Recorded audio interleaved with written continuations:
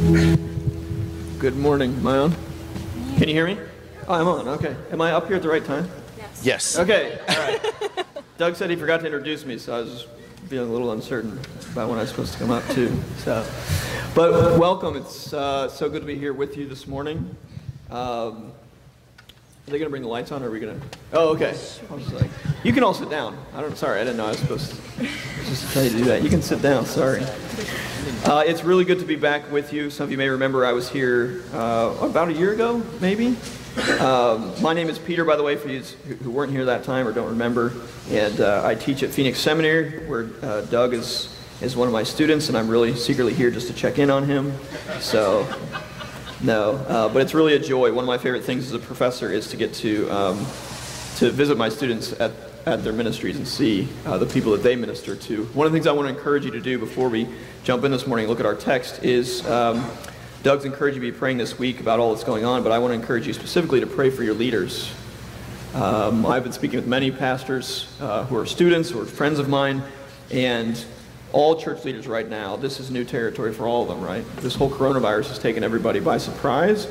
So I just want to encourage you to pray for your leaders, that God would give them wisdom, and then also encourage you to have extra grace with them as they make some tough decisions in the next few weeks. You heard from Doug already. They're going to meet in his backyard. I'm sure he wasn't expecting to have everybody in his backyard next week, but here we are. So I just want to encourage you to have a bit of extra grace. Some of you may think, oh, they're exercising too much caution, and some of you are going to think not enough caution. And I want to encourage you to have grace for your leaders over these next few weeks. Well, our text this morning is from James chapter 4, and I'd ask you to go ahead and turn there as I begin. James chapter 4, we're going to be looking at just 2 verses. When Doug first assigned me these verses, I thought, man, only 2 verses? And then as I worked through them, I thought, oh my goodness, these 2 verses pack quite a punch. And as you know at this point in the book of James, that is James' style. He's not necessarily a man of many words, and he's not like Paul where he likes to go into long developed arguments. Instead, he often gets right to his point, doesn't he? And he's often in your face when he does it. And our text this morning is that way. Well, I was reading in a book a number of years ago when I was a student about a naval officer who, after he was out of the Navy, had an opportunity to work in the White House for several years. This was back during the first Bush White House, so George H.W. Bush. And he got to work for the president for 2 years. But in those 2 years, he never had an opportunity to actually meet the president. He was a little bit lower on the totem pole, but he was in the White House. And as the president's term came to an end, he had the opportunity to take his family to the Oval Office to finally meet the president. And he describes in the book how terrified and nervous he was, because it was him and his wife and 2 little boys, age 2 and 5.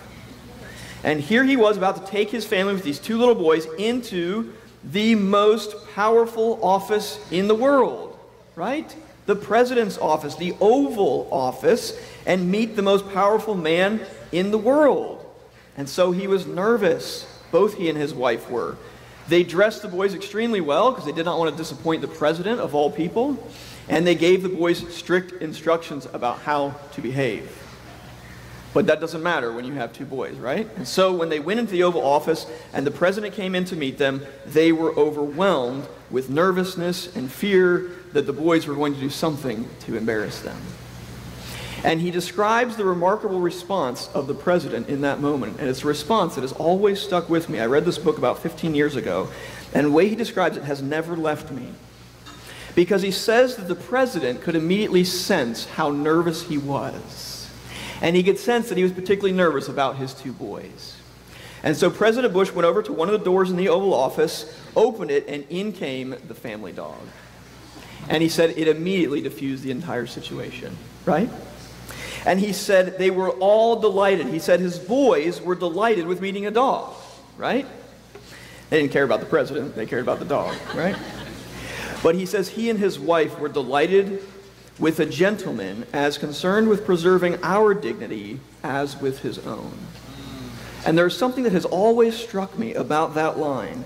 A man as concerned with preserving their dignity as he was with preserving his own dignity. Right? Because this is the president after all. He's a busy man. Even at the end of his term, he's a busy man. There's no reason why he has to meet with some family that's low on the totem pole in his White House office.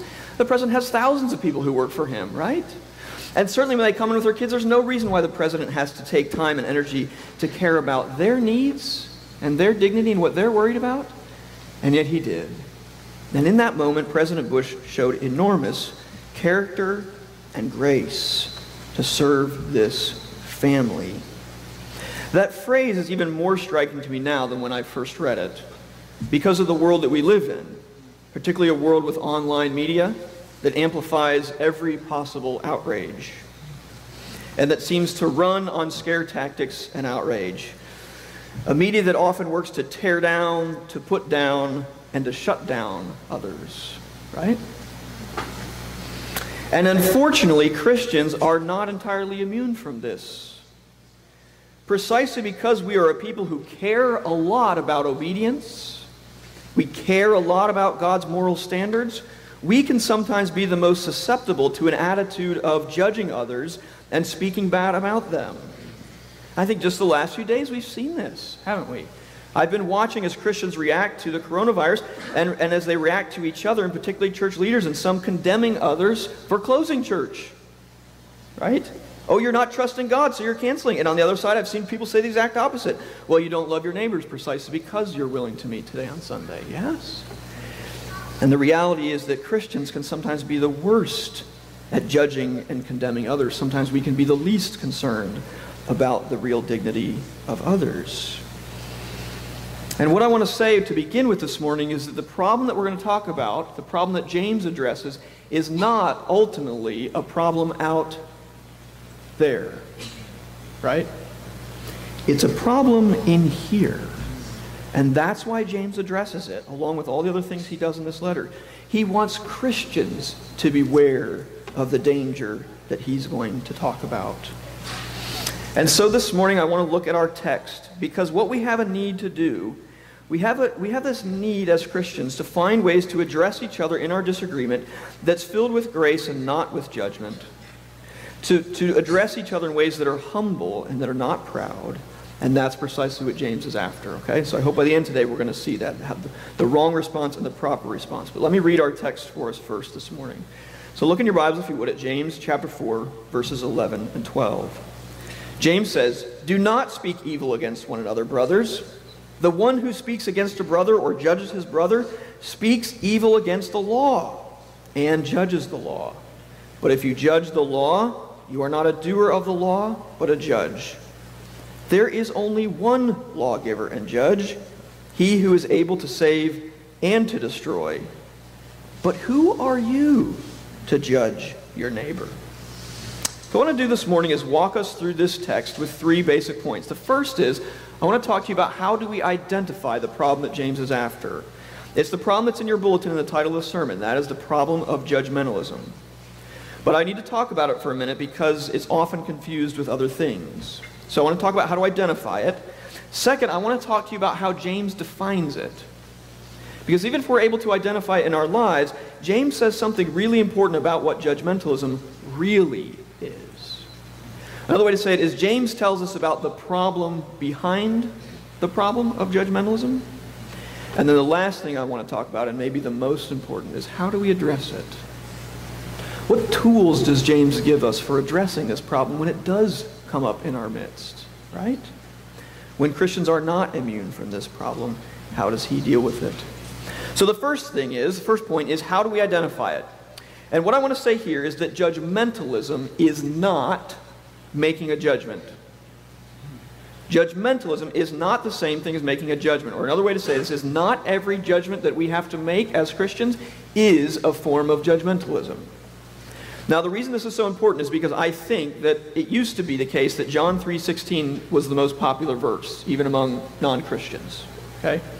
But there's been a shift.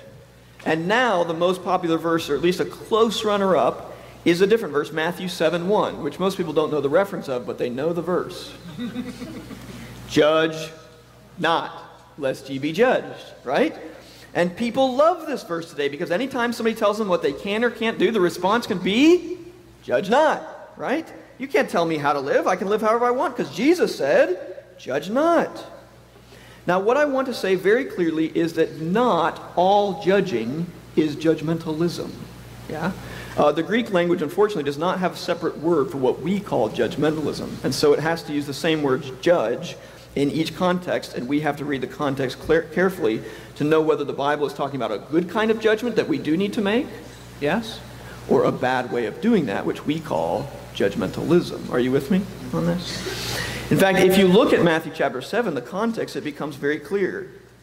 And if you just think about it more broadly, it's really obvious, isn't it? Is Jesus saying you're never allowed to make moral distinctions between good and wrong, good and bad, right or wrong? Of course not. How would his ministry be possible if that were the case? Right? How would James's letter be possible if judge not meant you're never allowed to tell people they're doing something wrong? Do you see? How could we call people to repentance? No, of course there are times and places in which we need to call sin, sin, right? But that's not what Jesus is concerned about in Matthew chapter 7. Instead, he's concerned about people, about the way that people do that. So look what he says. You don't have to turn there. I'll read it for you. But after verse 1 of chapter 7 in Matthew, he says, judge not that you not be judged, for with the judgment you pronounce, you will be judged. And with the measure you use, it will be measured to you. Why do you see the speck that is in your brother's eye, but do not notice the log in your own eye? That's funny, by the way. That's a really funny thing to think about. Have you ever thought about that? Think about it. It's funny. Or how can you say to your brother, let me take the speck out of your eye, when there is a log in your own eye? You hypocrite. First take the log out of your own eye, and then you will see clearly to never judge your brother and never tell him he's doing anything wrong. Is that what he says? No. Then you will see clearly to take the speck out of your brother's eye. How many of you know that it's bad to have a speck of wood in your eye? It is bad and uncomfortable, yes? The point Jesus is making is not, never tell your brother he has a sin problem. What Jesus is saying is, you better make sure you've dealt with your own sin first so that your attitude is right when you do it. Do you see? The problem is judgmentalism. In other words, what he's saying is, don't condemn people's sin without being willing and ready and eager to show them mercy. That's the basic principle. Don't condemn sin without mercy. The warning he gives us is the same one that James will give us earlier in his letter when he says, when Jesus says, and James will pick it up in chapter 2 of James, is the measure you use will be used on you.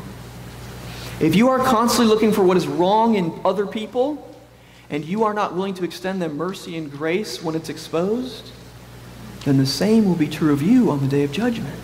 Do you see? And if you think about that, what could be more fair than to treat you the same way you have treated others? Do you see? So another way to get at this is that the difference between good judging and bad judging is almost entirely one of attitude. It's almost entirely one of attitude. There are times that we have to, especially as a church, address sin. Yes? And there are times we have to condemn it and root it out in others even. And the question is, how do we do it? Do we enjoy pointing out other people's sins? Do we make a point of making sure that everybody else knows that they've sinned? This is one reason why James puts speech alongside judgmentalism in this passage. Did you notice that? Did you see what he says? He actually starts not with judgmentalism in verse 11, but with what? Do not speak evil against each other. And that word speaking evil is actually quite broad. It means to speak against someone. It can include everything from slandering someone on the far end to something as simple as gossip. Yeah? Because so often judgmentalism comes through the form of the way we talk. It comes through the way we talk about people. Just think briefly with me about gossip. I've got a book on my desk right now called Gossip. It's an entire book about gossip. And I'll give you the best part of it right here. You ready? Two good things I've liked from the book. One is he says it's interesting how nobody ever gossips about people's secret virtues. That's true, right? Most people do not gossip about people's secret virtues. Oh, I can't wait to tell you the great thing that person has done. No. And then his definition of gossip, which I think is fantastic. He says, gossip is spreading something you like about someone you don't. Isn't that it? Gossip is spreading something you like about someone you don't. And friends, that's the key to recognizing judgmentalism. It's an attitude problem. Yeah? The difference between proper judgment, which we have to do as Christians when we address sin, and improper judging, where we become judgmental, is one of attitude. Do we want the bad thing to be true about the person? And do we want everyone else to know it so that we can feel good? Gossip is spreading something you like about someone you don't. No surprise that James in this book has quite a lot to say about how we use our tongues. I was talking to someone about a year ago who was criticizing an old friend of theirs. And they were criticizing because they said, oh, this couple hasn't gone to church in years. And they were going on and on about how bad it was that this couple had not been to church in years. And it just so happened that this couple, I was good friends with someone in their family. And I texted that person. I said, is it true that your family members haven't been going to church for years? And this person said, no, they have been going to church. What are you talking about? I said, oh, well, this person I know seems to think that your family hasn't been going to church for years. He said, no, they've been going to church for years. And when I told this person, you know what the response was? Oh, well, I don't think that's true. And I thought, what? Don't you want to be glad that you're wrong? No, because this person was more interested in being right about how they were wrong than about being wrong that this person was right. Do you see? That's the attitude of judgmentalism. When you actually want the wrong you think you know about someone to be true. To be true. It is a form of wrong judgment because it lacks mercy. If you go back, you don't have to turn back now, but if you look back in James chapter 2, this is what Jesus picks up on in the teaching of Jesus. And by the way, I did do it this morning. I was tempted. But one of the amazing things about the book of James is how much it's based on the teaching of Jesus. I have a list of about 12 to 15 places where James is almost certainly basing his teaching on the teaching of Jesus. And you can find it in the Gospels. A lot of it is in the Sermon on the Mount. And Matthew 7, for example, very much stands behind our passage this morning. But if you go back to James chapter 2, he makes the same point that Jesus had made earlier. When James says, judgment is without mercy to one who has shown no mercy. That's the same point that Jesus makes. The measure you use will be used on you. That is to say, if you are the kind of person who is never willing to show mercy to other people, God will not show mercy to you either. But then James says mercy triumphs over judgment. That's a very terse phrase and it's often misunderstood. And I'm convinced that what James means is, but if we are merciful to others, then that will triumph over the judgment that God would otherwise bring on us. Do you see it? It's a question of attitude. It's a question of consistency. Do we treat others the way that we need God to treat us? Are we consistent? So that's the first part. That's the first part. That's how we identify in our own hearts. It's often a question of attitude. And we need to be careful not to confuse it with the good and proper kind of judgment that we do need to do as Christians. But now we need to see the way that James defines it. If we can identify it in our own lives, we need to now see what James says about what it really is. And he says two things about what judgmentalism really is. The first one is a bit odd, because James says that judgmentalism is law-breaking. Look at the text again. The one who speaks against a brother or judges his brother speaks evil against the law and judges the law. But if you judge the law, you are not a doer of the law, but a judge. In other words, he's saying the very way you treat the other person is in fact the way you're treating the law. Now, how does this work? I think it's pretty simple. I think what James is saying is by not obeying the law, we in effect condemn the law and say, I don't need to worry about that, right? So we essentially take God's law and say, that's not relevant to me, or that's a bad law. I don't need to follow it. Do you see? So it's essentially the same thing we're doing to the other person. We're looking at the other person saying, oh, I condemn you. What you've done is wrong. And by virtue of doing that, we now condemn the law that God has given us. And we say, I condemn the law, and we stand in judgment over it. Do you see how that works? Now this raises the question, what is the law that James has in mind? What law does James think we are breaking when we treat others this way?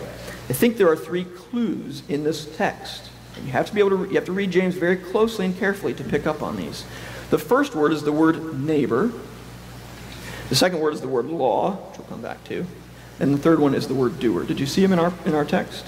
All three of those words occur in these two short verses: neighbor, law, and doer. And we need to see where else those come up in the book of James. The first one is, did you notice how in verse 11, James says, do not speak against each other, brothers? Yeah? And then later he says, do not speak against your brother, or judge his brother. But by verse 12, he has switched words to not brother, but what? Do you see it? Neighbor. Neighbor. Now you might say, well, that's a small thing. But it's not if you've read James carefully, because there's only one other place where James mentions the word neighbor. There's only one other place. And it's in James chapter 2, when he's quoting from Leviticus chapter 19, verse 18, which says, love your neighbor as yourself. Right? Love your neighbor as yourself. And also in that section of James, he refers to what he calls the royal law. And I'm convinced that what he means by the royal law in James is the teaching of Jesus. And one of the things that was key to Jesus' teaching is the commandment to love your neighbor as yourself. You may remember last time I was here, maybe some of you blocked that out, you've forgotten, I don't know. But you remember the last time I was here, we talked about that verse in Matthew, right? The double command to love God with heart and soul and mind and strength, and the second is like it, to love your neighbor as yourself. And what does Jesus say about that? On these two commands hang the entire law and the prophets, right? So Jesus takes those two commands from the Old Testament and puts those front and center and says, the entire Old Testament is those two commands in a nutshell, right? And then secondly, James says in chapter 1, he speaks of the law of liberty and the law of freedom, and he tells us to be doers of the law, not simply, what? Hearers of the law. So I think that the law that James has in mind in our passage is very much the command that Jesus gave us that sums up so much of the Old Testament law, that is to love our neighbors. Now, can you begin to see how judgmentalism would be the opposite of that? Judgmentalism is the opposite of loving our neighbors. And in doing so, whenever we judge somebody else in that way, with that kind of an attitude, we essentially say that the law that God has given us, the law to love them instead of condemning them, is wrong. And we can do it our way, that we know what's best. Love is very much the opposite of judgmentalism. Paul says in 1 Corinthians 13, love does not rejoice at wrongdoing. But instead love rejoices with the truth, do you see? And that's so opposite of judgmentalism. Because judgmentalism is nothing if not a spirit and an attitude that does rejoice in wrongdoing, right? That does get excited when it sees someone else doing something wrong and pounces on it. And then wants to spread it and tell other people about it. Paul goes on, love bears all things, believes all things, hopes all things, endures all things. See how opposite that is from the command, from judgmentalism? Every time we treat people like that, when we judge them and condemn them without mercy, we're breaking the fundamental command to love our neighbor as ourselves. Now I have to say there's some irony in this fact. There's some irony in this because judgmentalism so often loves the appearance of having high moral standards, doesn't it?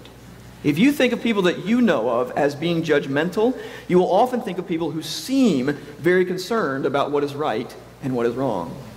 And yet James says that the deep irony is that in those moments when we are judgmental, in that very moment we're doing the opposite of what it looks like. We look like we're having high standards because we're condemning someone else. And in fact, what we are actually doing is breaking God's law in the very process. One of the fundamental things about judgmentalism is how it blinds us to itself. That's why Jesus uses the eye in Matthew 7, right? I mean, it's funny to think about having a 2x4 in your eye and not noticing it, right? And yet that's what a judgmental person is. It's a person who has a 2x4 sticking out of their eye and yet can still see so clearly in other people all their faults and mistakes. They can see even a speck of wood. But they don't notice the fact they have a 2x4 sticking out of their eye. Judgmentalism has a way of blinding us. James goes on. He goes on, it's not just law breaking, it's idolatry. Verse 12, there is only one lawgiver and judge, he who is able to save and to destroy. But who are you to judge your neighbor? In other words, my paraphrase of this verse is, there's one judge and you ain't it. It's in the Greek. You can check it with Doug after the service. There's one judge and you're not him. And this judge is the one who's able to save and destroy. You don't have that power, do you? I don't have that power. There's only one who has the power to condemn, and that's God. And it's because he is the only lawgiver. He is the judge of all the earth. Did we write the laws that God holds people accountable to? No. So are we in some kind of better position to judge them by those laws? Of course not. God is the one who has the right, finally, to judge and condemn. But we act like we are the judge whenever we condemn others with no room for mercy. Whenever we damage a reputation through gossip, whenever we criticize without the facts, whenever we hold another person in contempt, we essentially, James says, act like we are God. Now, if judgmentalism is not just some trite thing, but if James says it's law-breaking and it's idolatry, then we have a serious problem on our hands, don't we? And so, the last and most important point this morning is, what can we do to address it? And if this is a problem here and not just out there, the Lord knows we need a way to address it. And I think James has given it to us, but he's given it to us in the section just before this, not in our 2 verses. Because look right before this section, we learn a lot in the section right before this about 2 things that are key to addressing judgmentalism. The first is humility, and the second is grace. The first is humility, and the second is grace. Verse 6 of chapter 4, James quotes from the Old Testament from one of a couple places, maybe Proverbs 3, maybe Job. But he says, therefore it says that, as the scripture says, God opposes the proud, but gives grace to the what? To the humble. Now see, if judgmentalism is essentially putting ourselves in the place of God, then it's also a form of pride. And so it makes perfect sense that the way to resolve it, the way to deal with it, is through humility. Yes? Humility. James goes on in chapter 4, verse 10, the verse right before our section. Humble yourselves before the Lord, and he will exalt you. We'll come back to the second part of that, but the first part, humble yourselves before the Lord. You see, the place to start always in dealing with a judgmental spirit, however big or small, is with humility. With the recognition, the profound recognition that I am not God. Yeah? Do you know that that is the fundamental sin back in the garden? The fundamental desire of Adam and Eve in the garden that got us into this whole mess was a desire to be like God. That is to say, idolatry is what got us into this mess, and James says judgmentalism is just one more outworking of that fundamental problem. So first, humility before God. We have to stop playing God. Humility means recognizing who we really are, and that who we really are is not God. Second of all, humility has to come in the form of repentance. If we have been guilty, where we have been guilty of this kind of judgmental spirit, we need to admit it and confess our sins, both to God and to others, right? You know one of the things that can tear a church apart like few other things? The way we talk about each other. I've seen it again and again. And I've had enough students who've been pastors that they will tell you that it only takes a little bit of gossip, harmless gossip at first, and then it builds and builds and builds until other things get tacked along to it, and before you know it, the church is divided. Right? It can start as a small problem. That's what James says about the tongue earlier in this book. Spark, it only takes a spark to start a wildfire. And the answer is humility. To go in humility, repent before God of our sin, and then go to the people that we have harmed in this way, to our brothers, to our neighbors, and repent to them. Now, here's the second part of the solution that I think is even more important. Because I don't know about you, but humility is not my favorite subject. It's not my favorite thing to pursue. And the reality is, when we are convicted of sins, one of the things that holds us back from repentance so often is a fear of rejection that might come if we admit it. This is precisely, to go back to the garden, is what Adam and Eve did, isn't it, in the garden? They were afraid of God when they sinned, and they did what? They hid from God. They weren't eager to tell God, hey, God, guess what we did yesterday? No, they wanted to hide their sin from God because they were afraid that God would reject them if he found out. I have little children, and sometimes it's fascinating to watch the way that they respond when they know that they're doing something wrong. And parents of little children know that the worst sound in a house of small children is what? Silence. It's always silence. Noise is what you expect, but silence means they're doing something wrong and they're being quiet to hide it, doesn't it? And so the next thing that James says, I think, is so very important for us, because it is the foundation of humility, and it's the second part of James chapter 4, verse 10, excuse me. James doesn't just say humble yourselves before the Lord, but he tells us what the Lord will do if we do. Humble yourselves before the Lord, and he will shame you. Humble yourselves before the Lord, and he will post your sin on Instagram so that everybody knows. Humble yourselves before the Lord, and he will make sure to gossip it to everybody else. Is that what God does? He will what? Exalt you. Isn't that so different from the way we often respond? And in fact, it's the exact opposite of what judgmentalism does. Right? Because judgmentalism says, I found some little sin, and now I'm going to broadcast it to the world. And God says, if you approach me in humility, I'll respond in the grace, in an exalting grace that takes your sin and exalts you despite it. Isn't that powerful? You see, what James is saying here is that God is the opposite of us. He's the opposite of our judgmental spirits. He never is judgmental. Doesn't mean he doesn't judge. We know he does. But he's never judgmental in the way he does it. Because in fact, he is eager for us to repent. He loves and delights in humility. And you know why? Because he loves to exalt. He exalts us in our humility. So his goal in our repentance is never to shame us. He wants to heal our sin, to forgive it, to grace us with exaltation. He is, and I don't want to draw the analogy too closely, okay? Don't go out of here and do anything crazy with this analogy, okay? But he's like President Bush, okay? In the illustration. Because there's President Bush in that Oval Office, the man of ultimate power. And here's some lowly worker and his staff and their two little kids. And he easily could have responded to their anxiety and their fear by just saying, oh, get out of here, I don't have time for this. And that's not what he did, is it? Instead, he humbled himself, he opens the door, lets the dog in, and sets them at ease. That's what our God is like in the midst of your anxiety, your fear, your shame at judgmentalism. If you will humble yourself before him, the promise from James is that he will exalt you. He will give you exalting grace. You see, one of the things that grace does for us is that it transforms us from stingy lawmakers, people who want to make laws for everybody else but ourselves, lawmakers and lawbreakers, and it transforms us into merciful law followers who love others as we love ourselves. If you've been extended grace and you've experienced the grace of God, you know what you will naturally do as a result?